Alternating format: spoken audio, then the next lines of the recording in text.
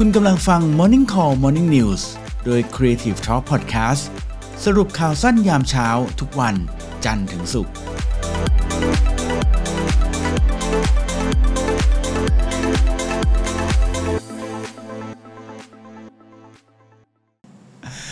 มานะวันนี้มีข่าวอะไรบ้างครับก่อนจะอ่านข่าวอย่าลืมขอบคุณสปอนเซอร์ของเราก่อนนะคุณแพรวพิธีกรรมแรกของเราต้องขอบคุณสปอนเซอร์ก่อนนะคะขอบคุณซิกนาประกันภัยค่ะที่ร่วมสนับสนุนการสร้าง Creative Thinking Community ค่ะเพื่อให้คุณได้คิดอย่างสร้างสรรค์และทำเพื่อชีวิตที่ดีของคุณค่ะนี่มีคนสังเกตแล้วว่าสิทธิตัดผมมาใหม่นะคะใช่แล้วนะฮะก็ไปตัดผมมานะฮะข่าวแรกก็คือตัดผมของคุณสิทธินี่คือข่าวที่1ขอบคุณที่เรามีไลฟ์นะฮะทำให้แบบว่าได้อัปเดตใบหน้ากันตรงนี้นะฮะวันนี้พามี3ข่าวครับก็จะเริ่มกันที่ข่าวแรกถือว่าเป็นข่าวดีสำหรับชาวต่างชาติค่ะก็คือตอนนี้นะคะทางสำนักข่าวนิเคอินะคะเขากำลังรายงานว่ารัฐบาลญี่ปุ่นค่ะอาจจะตัดสินใจกลับมาเปิดรับนักท่องเที่ยวชาวต่างชาติอีกครั้งในช่วงเดือนมิถุนายนนี้ค่ะถ้าเกิดตัวเลขผู้ติดเชื้อโควิดในประเทศเนี่ยนะคะช่วง Golden Week เนี่ยก็คือตั้งแต่ช่วงประมาณ29เมษายนจนถึง5พฤษภาคมที่ผ่านมาเนี่ยมันเป็นช่วงหยุดยาวของทางญี่ปุ่นเนาะถ้าตัวเลขในช่วงเนี้ยมันยังอยู่ในเกณฑ์ที่รับได้เนี่ยเขาก็คาดการณ์ว่าจะเปิดรับโควต้าเพิ่มขึ้นค่ะแต่ว่าทางญี่ปุ่นเองเนี่ยเขาอาจจะต้องใช้เวลาประมาณ2สัปดาห์ในการประเมินสถานการณ์ก่อนค่ะโดยที่เป็นไปได้ว่าในช่วงแรกนะคะเขาอาจจะเริ่มเปิดรับจากนักท่องเที่ยวชาวต่างชาติที่เขาจองผ่านทางกรุ๊ปทัวร์หรือผ่านเอเจนซี่อะไรอย่างเงี้ยค่ะเพราะว่ามันจะง่ายในการควบคุมโรคมากกว่าเพราะมันสามารถดูได้นะว่าเช็คตรวจ ATK หรือว่าตรวจ PCR อะไรอย่างเงี้ยมันเรียบร้อยหรือเปล่าด้วยอย่างเงี้ยค่ะไปเป็นกลุ่มๆอย่างเงี้ยนะเช็คง่ายกว่าคนที่แบบมาเดี่ยวๆอะไรอย่างเงี้ยค่ะแล้วก็คาดว่ารัฐบาลญี่ปุ่นเองเนี่ยก็อาจจะขยายโควต้าในการเดินทางค่ะคือก่อนหน้านี้เขามีการให้คนต่างชาติเนี่ยเข้าประเทศบ้างแล้วนะคะแต่ก็จำกัดในเรื่องของอาจต้องมาทำงานหรือว่ามาเรียนอะไรอย่างเงี้ยเนาะตอนนั้นนะเขาก็จำกัดอยู่ที่ 10,000 คนต่อวันค่ะแต่ว่าปัจจุบันเนี่ยนะคะก็คิดว่าคาดกันว่าถ้าสถานการณ์ดีนะคะน่าจะรับเป็น 20,000 คนต่อวันค่ะซึ่งญี่ปุ่นเองเนี่ยเขามีการผ่อนคลายการเข้าเมืองเพิ่มเติมเนาะจากประเทศที่อยู่ในกลุ่ม G7 เนี่ยนะคะแต่ว่ายังไม่ได้ให้รายละเอียดในเรื่องของไทม์ไลน์ว่าจะเริ่มเมื่อไหร่ยังไงอะไรอย่างเงี้ยค่ะแล้วก็ปัจจุบันนะคะชาวต่างชาติที่มีการฉีดวัคซีนครบ3เข็มแล้วนะคะแล้วก็มีผลตรวจโควิดที่เป็นลบเนี่ยนะคะก็จะได้รับการยกเว้นไม่ต้องกักตัวเพื่อที่จะเดินทางเข้าญี่ปุ่นได้ซึ่งก็เชื่อกันว่าไอ้เงื่อนไขเดียวกันนี้นะคะจะถูกนำมาใช้ถ้าเกิดญี่ปุ่นตัดสินใจเปิดรับนักท่องเที่ยวในเดือนมิถุนายนนี้ค่ะแต่ว่านะคะอินที่ว่าเนี่ยก็คือญี่ปุ่นเขายังไม่ยอมรับวัคซีนที่มาจากประเทศจีนนะคะก็เลยอาจจะทำให้นักท่องเที่ยวจีนเนี่ยอาจจะลำบากนิดนึงในการเดินทางเข้าญี่ปุ่นนะเช่นเดียวกับนักท่องเที่ยวประเทศอื่นๆนะคะที่มีสถานการณ์แพร่ระบาดยังรุนแรงอยู่ค่ะคือหมายความว่าถ้าเกิดว่าฉีดชิโนฟาร์มอะไรอย่างนี้ไปไม่ได้อย่างเงี้ยหรอหมายถึงใช่ก็จะแบบเช่นสมมุติคุณฉีดซิโนแวคมา2เข็มแล้วก็ไฟเซอร์1อะไรเงี้ยเป็น3เข็มเขาก็จะไม่นับ2เข็มแรกก็จะเท่ากับคุณเงี้ยค่ะเข้าใจแล้ว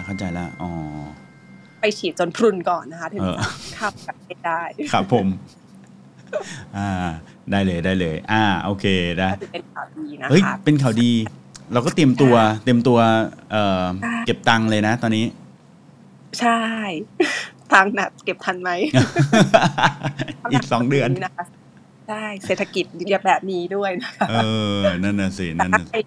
เตรียมพร้อมอยู่แล้วก็เตรียมตัวได้เลยค่ะครับต่อกันที่ข่าวที่2นะคะเป็นเรื่องของคริปโตเคอเรนซีบ้างนะคะทีนี้เมื่อกี้ข่าวดีคราวนี้อันนี้ข่าวร้ายเหรออันนี้ก็ยังดีอยู่ค่ะเพราะว่าสำหรับคนที่เป็นและก็มีเหรียญคริปโตอยู่แล้วนะคะก็คือ Gucci เนี่ยนะคะที่เขาเป็นแบรนด์เนมชื่อดังเนี่ยเนาะเขากำลังเตรียมรับชำระเงินด้วยคริปโตเคอเรนซีมากกว่า10สกุลเงินด้วยค่ะโอ้โห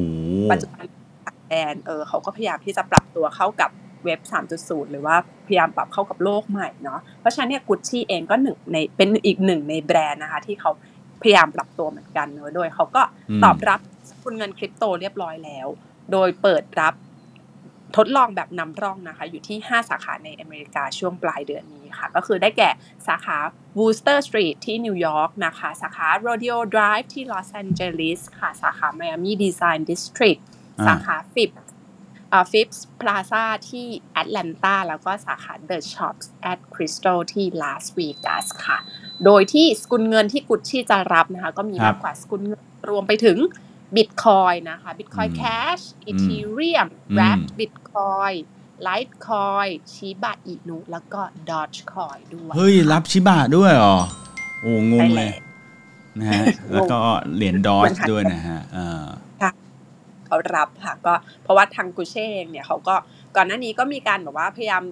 จับมือกับอย่างเช่นแบบ Sandbox ทำเป็นแพลตฟอร์ม Metaverse ให้ผู้เล่นสามารถซื้อพัฒนาขายอสังหาริมทรัพย์เสมือนจริงได้อะไรอย่างนี้นะคะอันนี้ก็ถือเป็นอีกหนึ่งโปรเจกต์ที่เพิ่มเติมขึ้นมาด้วยค่ะฮะโอเคโอ้โหถือว่าคือช่วงหลังผมรู้สึกว่าพวกแบรนด์ต่างๆเนี่ยเขา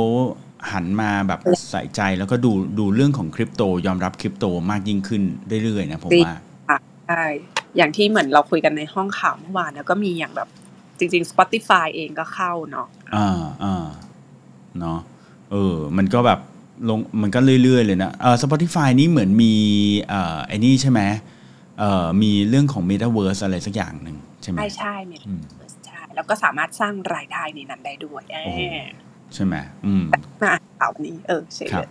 ลยมันเป็นข่าวที่3หรือเปล่าไม่ใช่เพราะว่าข่าวที่